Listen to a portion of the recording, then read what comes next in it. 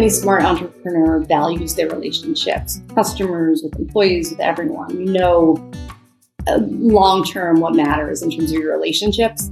I would think about the media like that too. I mean, if you can start to take the time to forge relationships with people who cover something that what you're working on, where your company is in, a number of different people, but do it as a relationship rather than saying like, can you please write my story? Welcome, everybody. I'm Mark Peter Davis, managing partner of Interplay. On this podcast, I interview innovators about their strategies, industries, and decisions. This week, I chat with Maureen Farrell, a journalist who recently moved from the Wall Street Journal to the New York Times. And notably, she's the co-author of the book, The Cult of We. The Cult of We is about the rise and fall of WeWork, which Maureen covered extensively while she was at the Journal. She also is such an expert on this topic, she was featured in the Hulu documentary, WeWork, The Making and Breaking of a $47 billion Unicorn. She's one of the authorities on the whole saga that happened. Now, the saga into itself is interesting. There's a lot of drama to talk about, but in this conversation, we try to extract some business insights, things entrepreneurs can learn, good and bad, from what happened at WeWork. Now, Maureen is also a veteran tech journalist. She's a grad from Duke and Columbia's journalism school. She spent 15 to 20 years at CNN, Forbes, and the Wall Street Journal. So I took this opportunity to get her raw advice about how entrepreneurs should manage their media relationships. And Maureen was kind enough to give us a bit of a playbook. I hope it's helpful to you. Enjoy.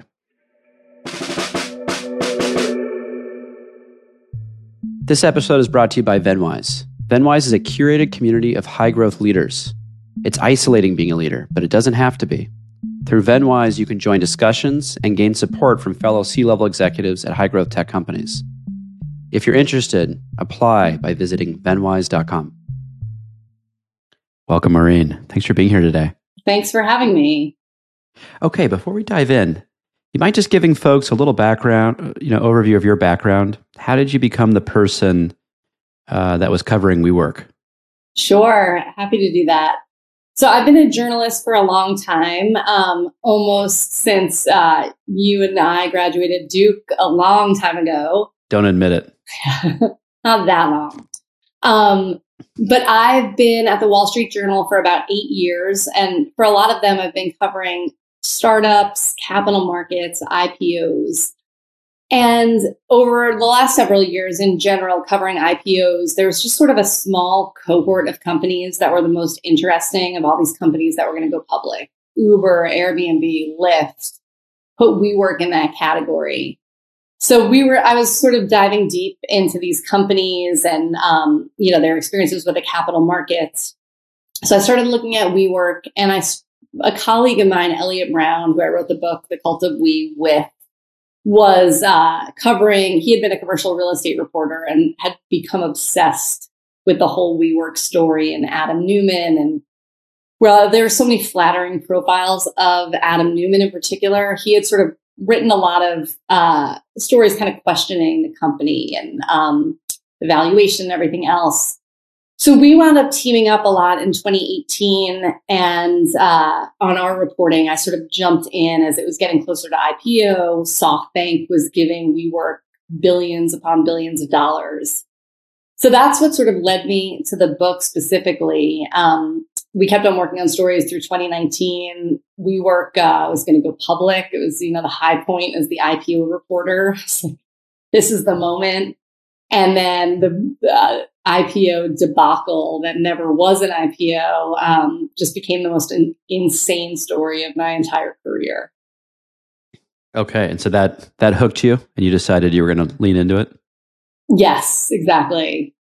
It basically over a weekend, Elliot and I had started talking, maybe we could write a book on this. What do you think? So we kind of worked on like a paragraph or two. Then Adam Neumann really suddenly resigned. We'd been just following the story, writing stories around the clock for a few weeks. And Elliot had talked to an agent, an incredible agent that we've worked with. And Eric Lupfer, we wound up getting an offer. And based on our 2 paragraphs, we had a book deal and like a couple of days later. So it was a whirlwind, but an exciting one. And I don't think there's ever been a topic I've been as excited to kind of spend a year or two working on. It's fascinating. Let's talk about why it was so exciting. There are plenty of debacles in the startup community. I have this, as an entrepreneur in VC, I kind of have this love-hate with some of the negative press around failures in entrepreneurship, because failing is part of our program. We need to be able to fail safely in order to take risks and encourage people to kind of get back up and keep trying. And there's plenty of debacles, but this one, I think, caught people's eye in a different way. So why is this more of an interesting story than all of the other startups that have burned along the way? And WeWork's still around and thriving, right? They're not where they were, but this one seems to have caught the public's imagination. So why is that? Sure. And I'll answer this in two parts, because I think you make a great point on sort of the merits of failure. And I do have to say, maybe you don't see this as much in the press, but I do think there is like just an American capitalism and the startup culture. There is a level of respect for the entrepreneur that's had a failure or two, that you've learned so much from them.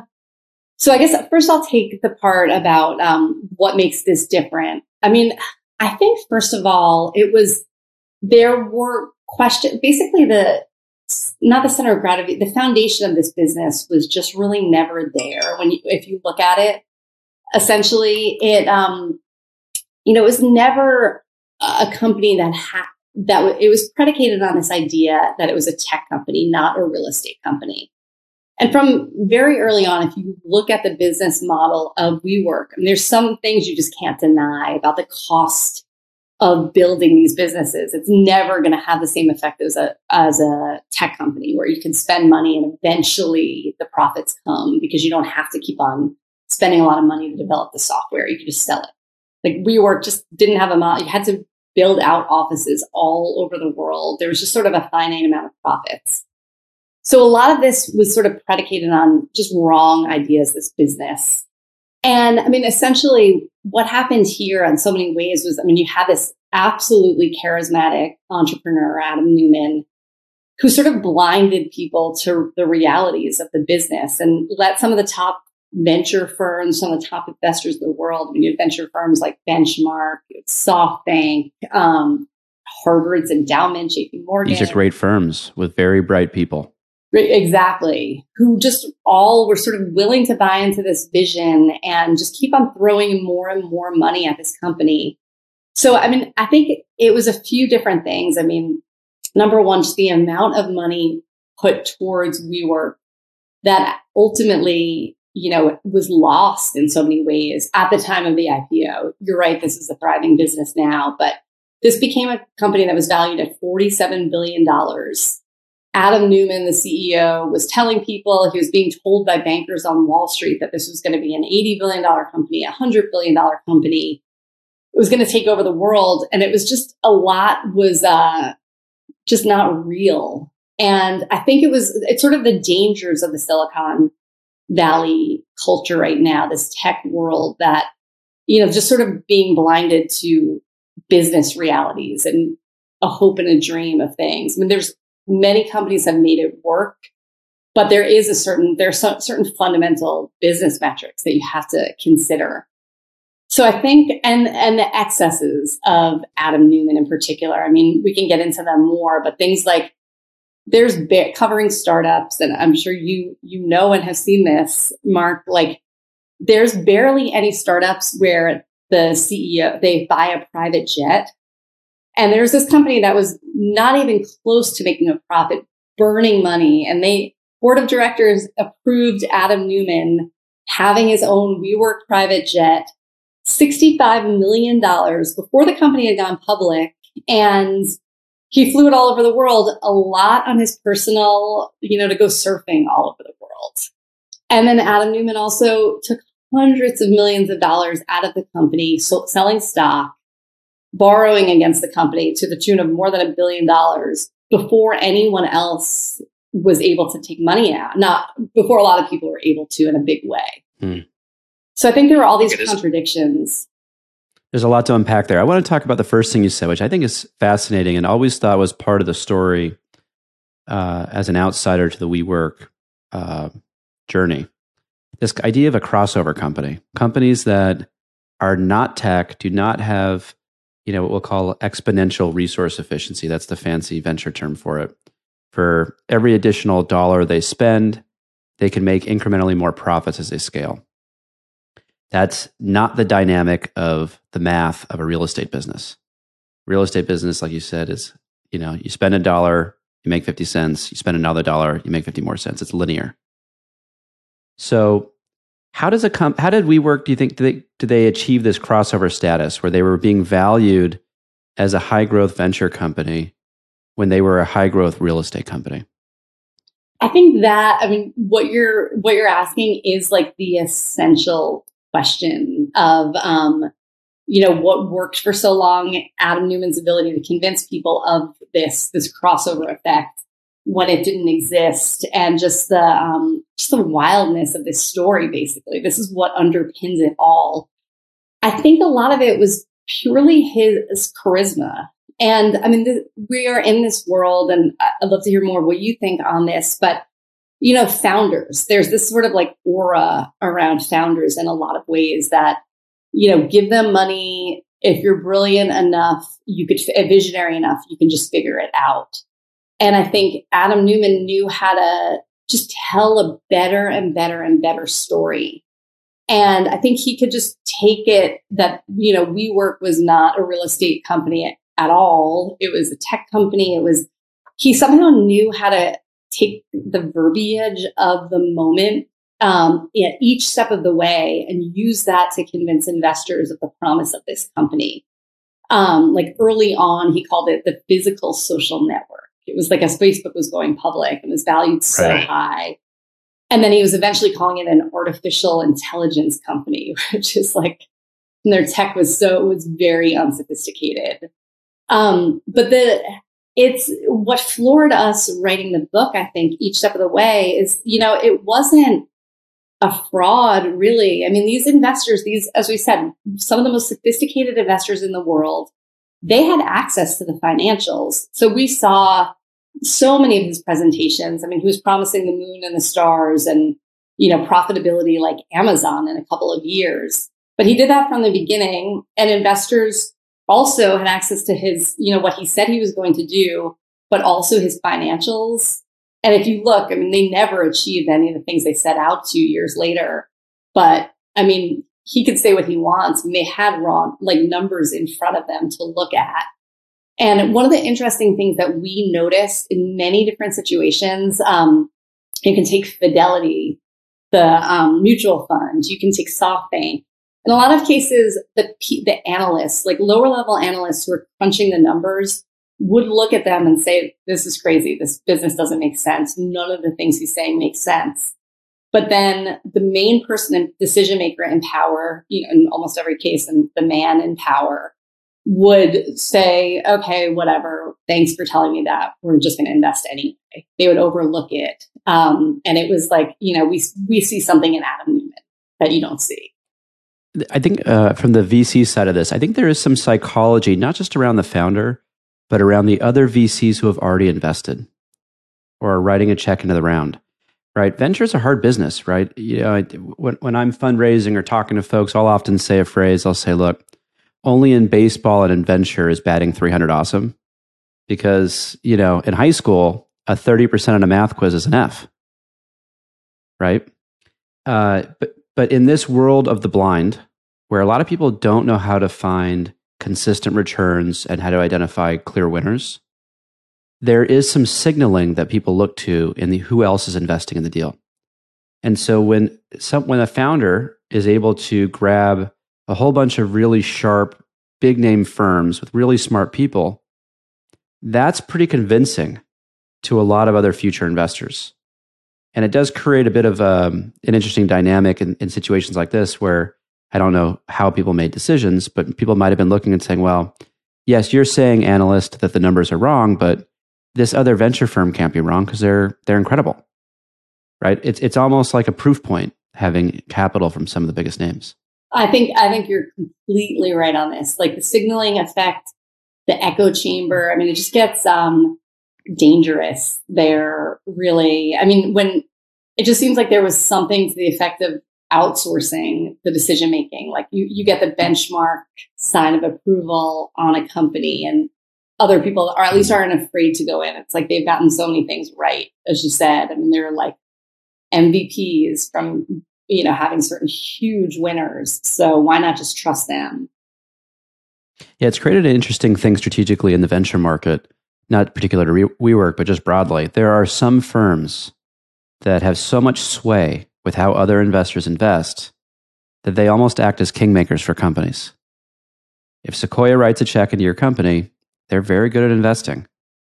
Almost everyone else is going to be predisposed to writing a check.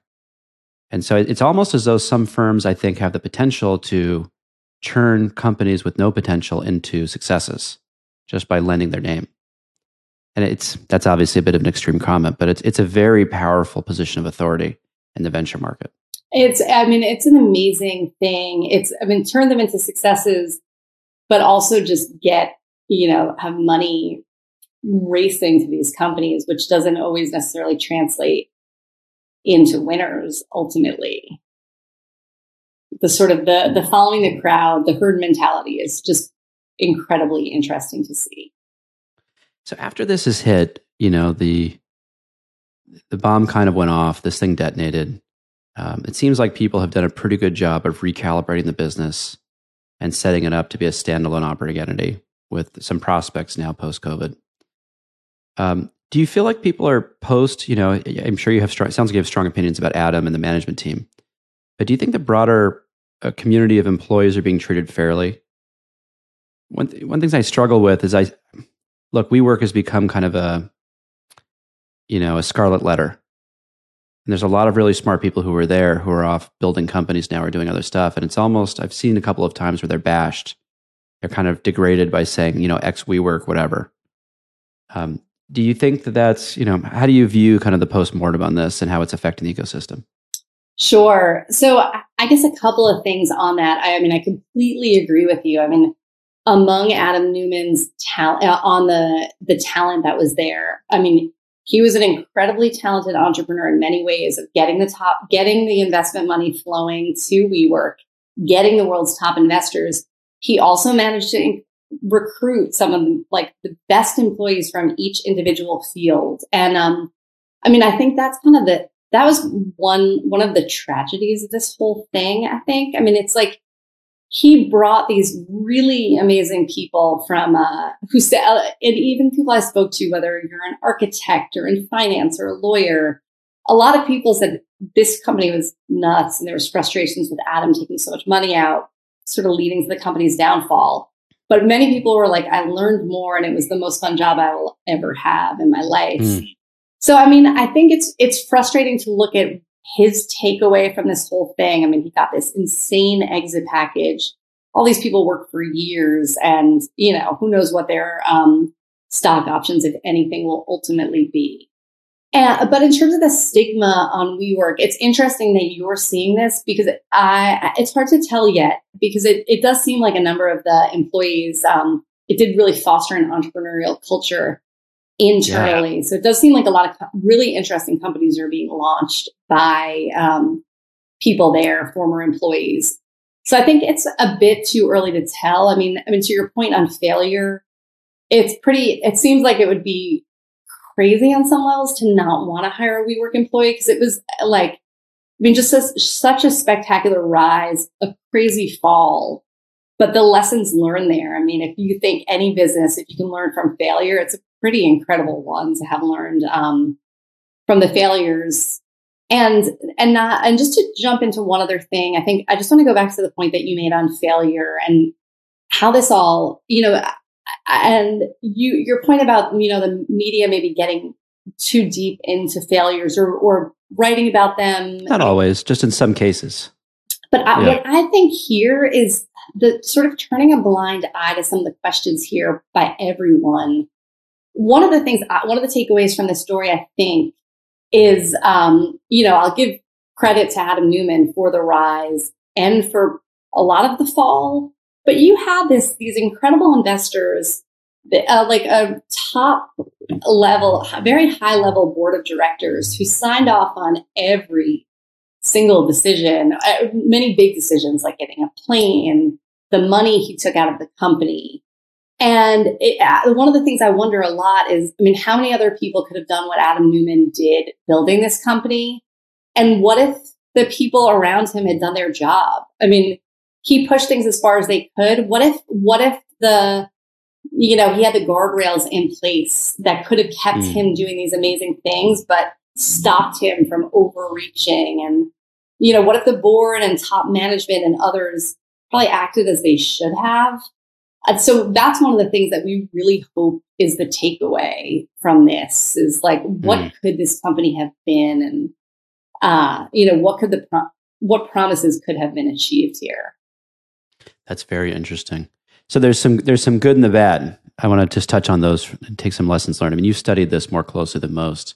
So taking it as a case study here, focusing on the bad for a second, there was some governance failures. What are some of the things you saw, and any insights for other board members listening, entrepreneurs listening about how to think about governance? And I'll throw anecdotally on this. I have a feeling in that type of situation with such a high-rise company with a charismatic leader, there's fear. I don't know. I'm projecting here, and I don't know the dynamic at all. But I imagine if you believe Adam is the company and he wants a $65 million jet, as ludicrous as that might sound, that maybe is a complicated decision if you feel like it's a risk. Any thoughts on how boards can be more effective in dealing with these types of situations? And we've got Theranos in the news right now. There's a lot of governance opportunity right now, or lessons learned probably to stare at. Sure. So I do think it was fear of standing up to him, fear of, there is something to the effect of, it sounded like in many cases, like, let's throw up our hands. What can we really do as a board member? Adam Neumann has founder control. He had these these potent voting shares. So theoretically, he can overrule us. So fine, we'll just go along with it.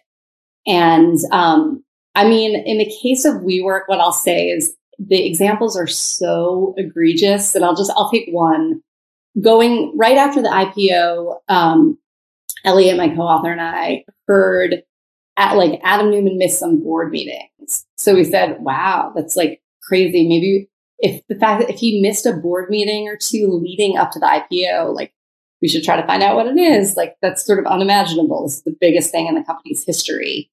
When we dug further, it turned out he barely went to board meetings for like a year and a half. And I mean, we had minutes. We saw it was like not present, Adam Neumann, at board meeting after board meeting. And we heard eventually someone said, oh, well, one of the directors flipped out at Adam and said he has to start coming to board meetings. Guess when this was? The week before the failed IPO.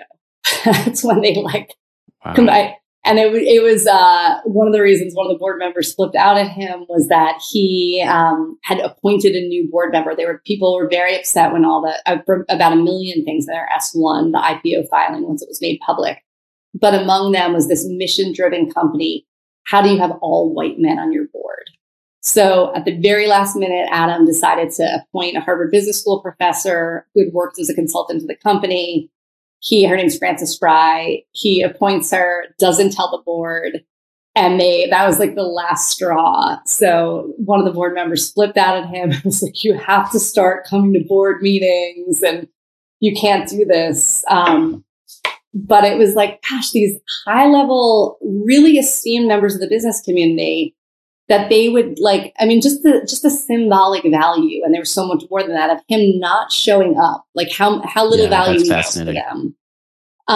So, I mean, with WeWork, it's so egregious, but I don't know. I mean, we're in this tough moment that you barely see any companies that are like doing really well at fundraising and seemingly doing really well that the founders aren't able to get these super voting shares with more rights. I mean, that seems like kind of commonly accepted, but it's dangerous. And I mean, a lesson for board members is even if they have all the power. I mean, you can still vote. Like even symbolically, you don't have to go along with everything. You can cast a vote against some of these things. It seems like that it's hard to imagine it wouldn't have changed things a bit if someone, even with a vote, stood up to Adam Neumann. Well, there were some positive things in this, and I'm not trying to put a positive spin on it here. But the reason it got to be such a big deal is because they had these huge successes in a couple dimensions. Having studied this, what could other founders learn about culture building? Because obviously, it seems pretty unparalleled what they achieved in the community and all that. Now, I'm sure they wasted a lot of money doing that. But anything that was like a key takeaway where you saw this and you're just like, they did this incredibly well, and other companies should do it. Obviously, not copy all the lessons, but copy that dimension. I mean, I think this whole idea of culture, like of really feeling, Adam Neumann had something very right in this idea of community. I mean, people want community, and we've realized that so much more as we've been starved for it during the pandemic. But I think he hit everything the rhetoric around community at WeWork. I mean, people, for the most part, loved being part of the WeWork community. I think employees, there was something that they wanted that they found there, especially like early on. So I think there is something in, just fostering a culture, making people feel like they have a common mission, getting people excited about that.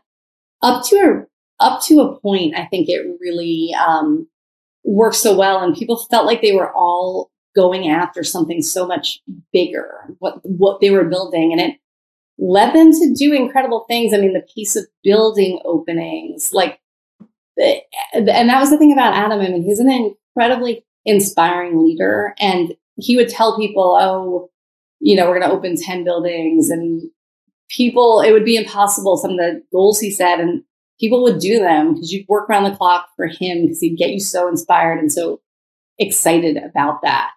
I mean, there's charisma.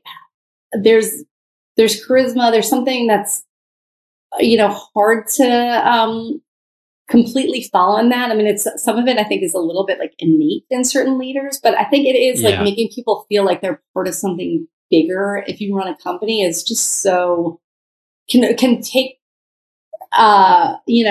it's more important to people, employees, than I think other than money, than other things. If you can really make them feel like they're part of something bigger. It seems like that's the common thread in his superpower, right? From the fundraising to it's all a form of sales, right? Successfully raised money with audacious promises and successfully built a culture, getting up, giving speeches, the whole thing. Not everyone's got that gene. There's a lot of great CEOs out there who don't have that, but it seems like he had it in spades. Okay, can we switch on for a second? I want to talk a little bit about your journey on the book. So I got the story from you earlier and why you wrote the book. Is this WeWork part of your career? Is this going to be one of the mountains that you'll look back on in your timeline? Or is this a chapter and you've had many other chapters like this and more to come? How does this fit in your world? I mean, this is probably just the most fun thing I've ever gotten to do, and most interesting thing as a journalist. I mean, especially at the Wall Street Journal, I've felt so lucky I've had the chance to tackle some really interesting stories and go pretty deep on them, have amazing colleagues. But I guess I do feel like this is a true mountain. I mean, I've never had as much time to dive so deep into a story. And I love the process of writing the book. I mean, it was, we really had the chance, Elliot and I, to just talk to hundreds of people. So it was like just a litany of people at every corner of the world of WeWork and of the fundraising world. So it was incredibly enjoyable, and it felt kind of luxurious. It was like you're back in college. You really know the true like specifics of where you want to go with everything you're learning. We split up the book. We split up chapters. We worked on a lot of things together, but there's this chapter on mutual funds, and it was like, wow, to take like a week or two to read like every single thing imaginable about mutual funds, or I spent weeks talking to everyone I could imagine in relation to Masayoshi Son, the CEO and founder of SoftBank, and learning his history and the people who've known him along the way. So as a journalist, it feels lucky to be sort of writing the first draft of history, as they say, as it happens, but to have the chance to have written it as it happened, but go back and realize, I mean, in some cases we thought we knew a situation that happened. And then we talked to more people in the room. We were like, oh gosh, constantly, it would happen like every other day. We were like, whoa, this is like, you go deeper and you learn more crazy things. It's fascinating. Did you take off work to do this? Was this you stepped out to write the book? I mean, I'd imagine this was pretty all consuming.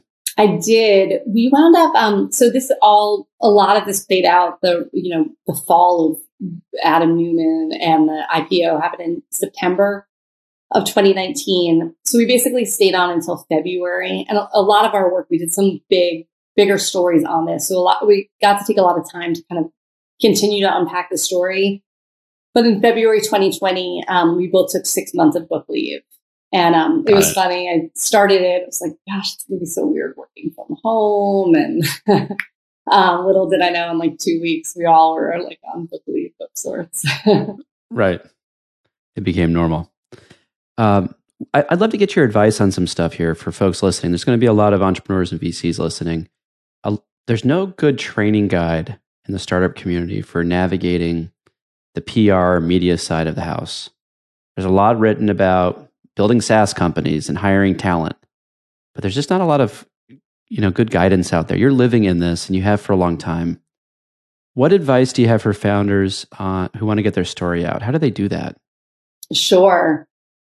I guess one of the things I think founders should be the most careful about is in terms of PR, it does seem, and I used to cover startups much more. I used to work at Forbes. I covered startups a little more specifically. I've noticed in cases, I mean, sometimes you hire a PR firm to get the word out. I mean, they just blanket reporters with emails to a way that I think can be almost like harmful to the brand of a company. I mean, it just feels like there's not, and then there's amazing people in PR. I mean, I have a lot of very close relationships of people who I think are just incredibly smart. But I think there are firms where it's just like, will like spam you essentially with emails about this founder. And I've talked to some founders about this, and I don't think they quite realize what it's see from the other side. And, there are people without the relationships, without the, making the calls. And I think in some cases, I don't know so much about the cost structure of it, but if you're getting started, if I got an email from a CEO telling me his or her story a little bit, I'm probably more likely to see it, try to respond, than if it's from just seems like a spam email from a random PR shop if I don't know them. And as a journalist, you are flooded with pitches. It's, especially startup journalists, like really unbelievable. And I still will be flooded with like emails about things not even related to what I'm covering.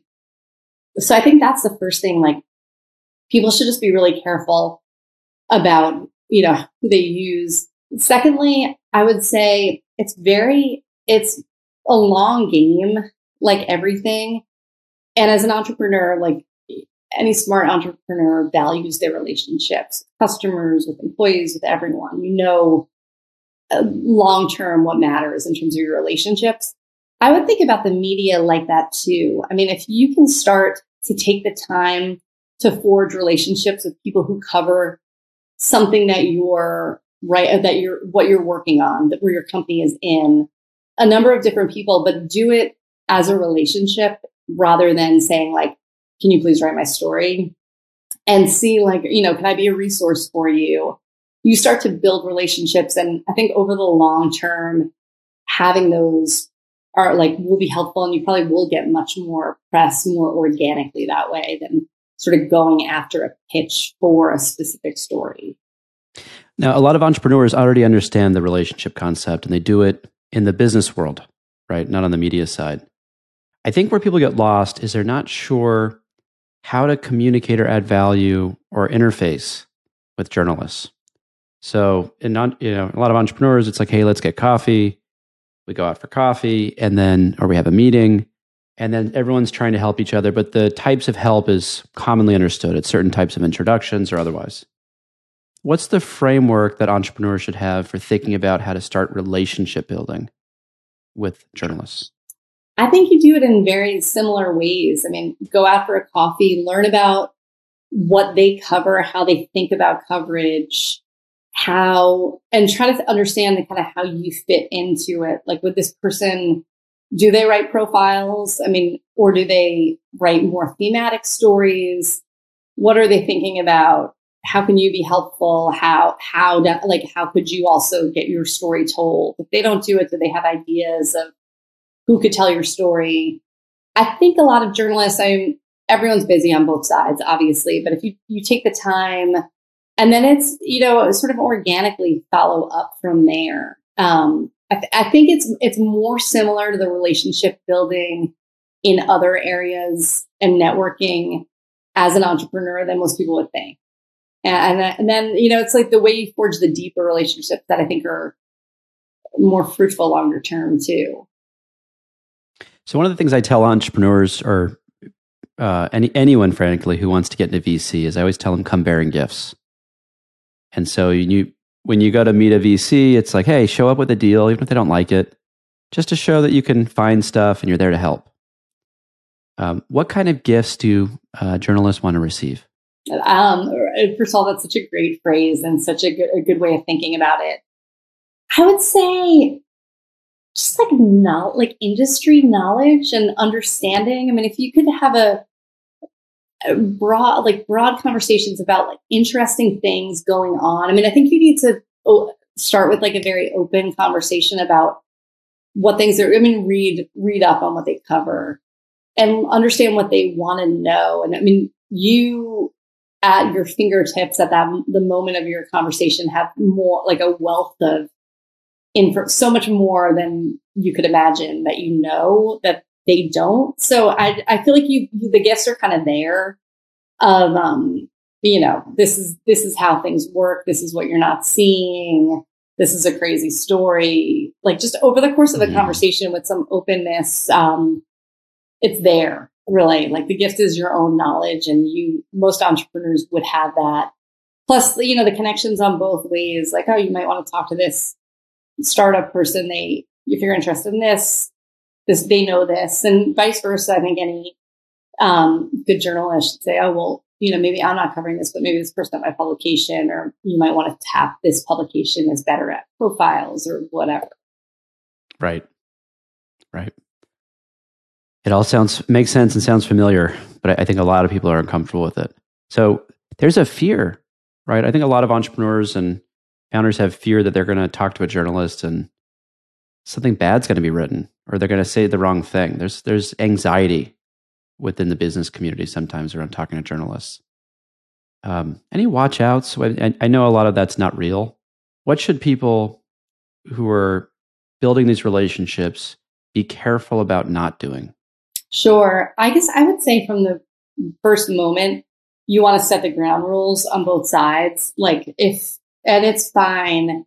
I'm pretty open to talking to people on background. I just feel like people, especially entrepreneurs who, you're getting started. My opinion is, and I would say most people, you don't want to burn anyone at all, but especially not someone who's just trying to look to build something exciting. But as an entrepreneur, for safety, or anyone really, make sure you completely understand the ground rules. Say, is this just background? What does that mean, background, for folks listening? Sure. So that just means can we talk? Nothing's attributable to me. You're not going to use my name unless you say otherwise. You're not going to, say my company necessarily. Could we just have an open conversation?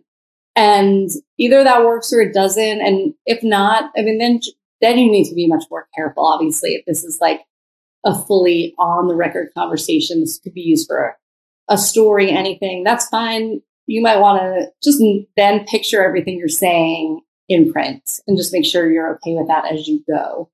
But I think a lot of journalists are open to these sort of just background conversations, because you learn more when people just feel like they can be, especially when there's no agenda at the moment. Like if you're having these intro conversations, I'm almost always happy doing it on background. Like, let's just talk, let's get to know each other. Don't censor yourself. Like, we'll just talk and find out. Right. And then you can find things to cover and you can kind of get into it. Yeah. But those ground rules more productive.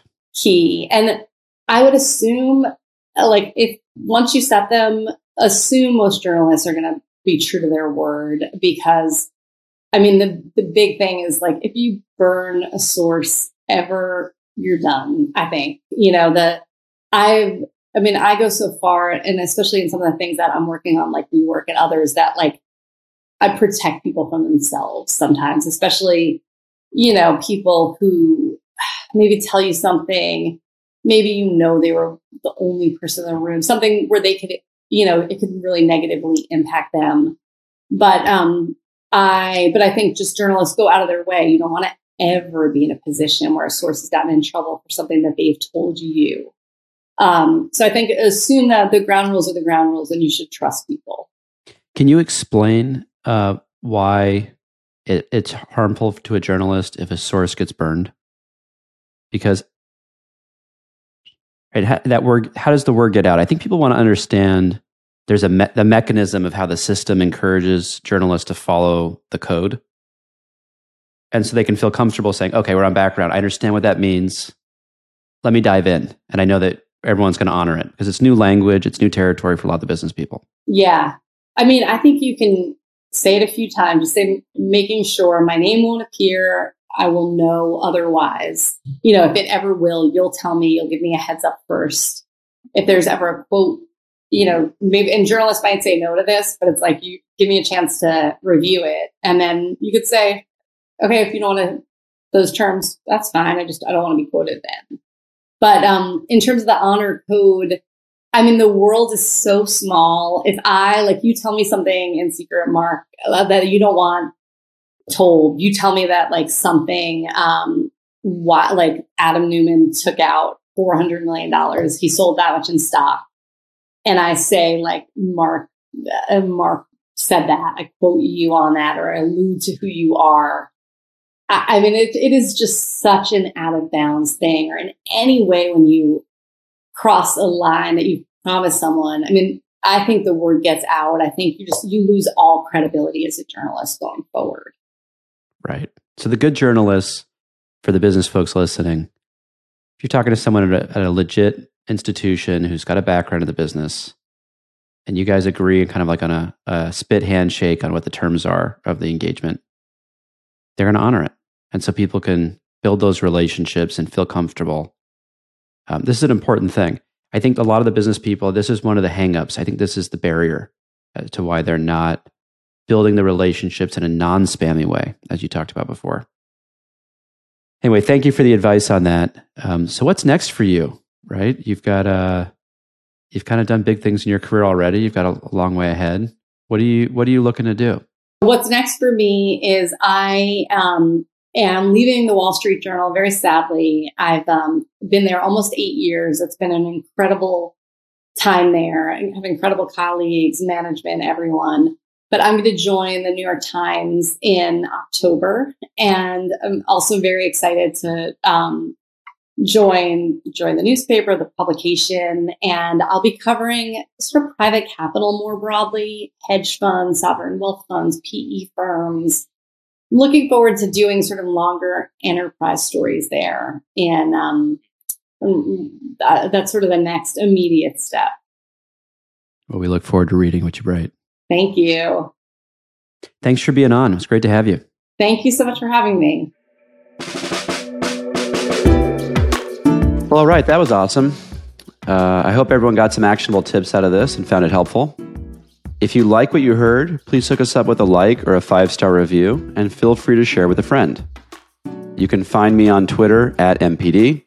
And to hear more of my conversations with innovators, subscribe on YouTube, Facebook, or any major podcast platform. Just search for Innovation with Mark Peter Davis.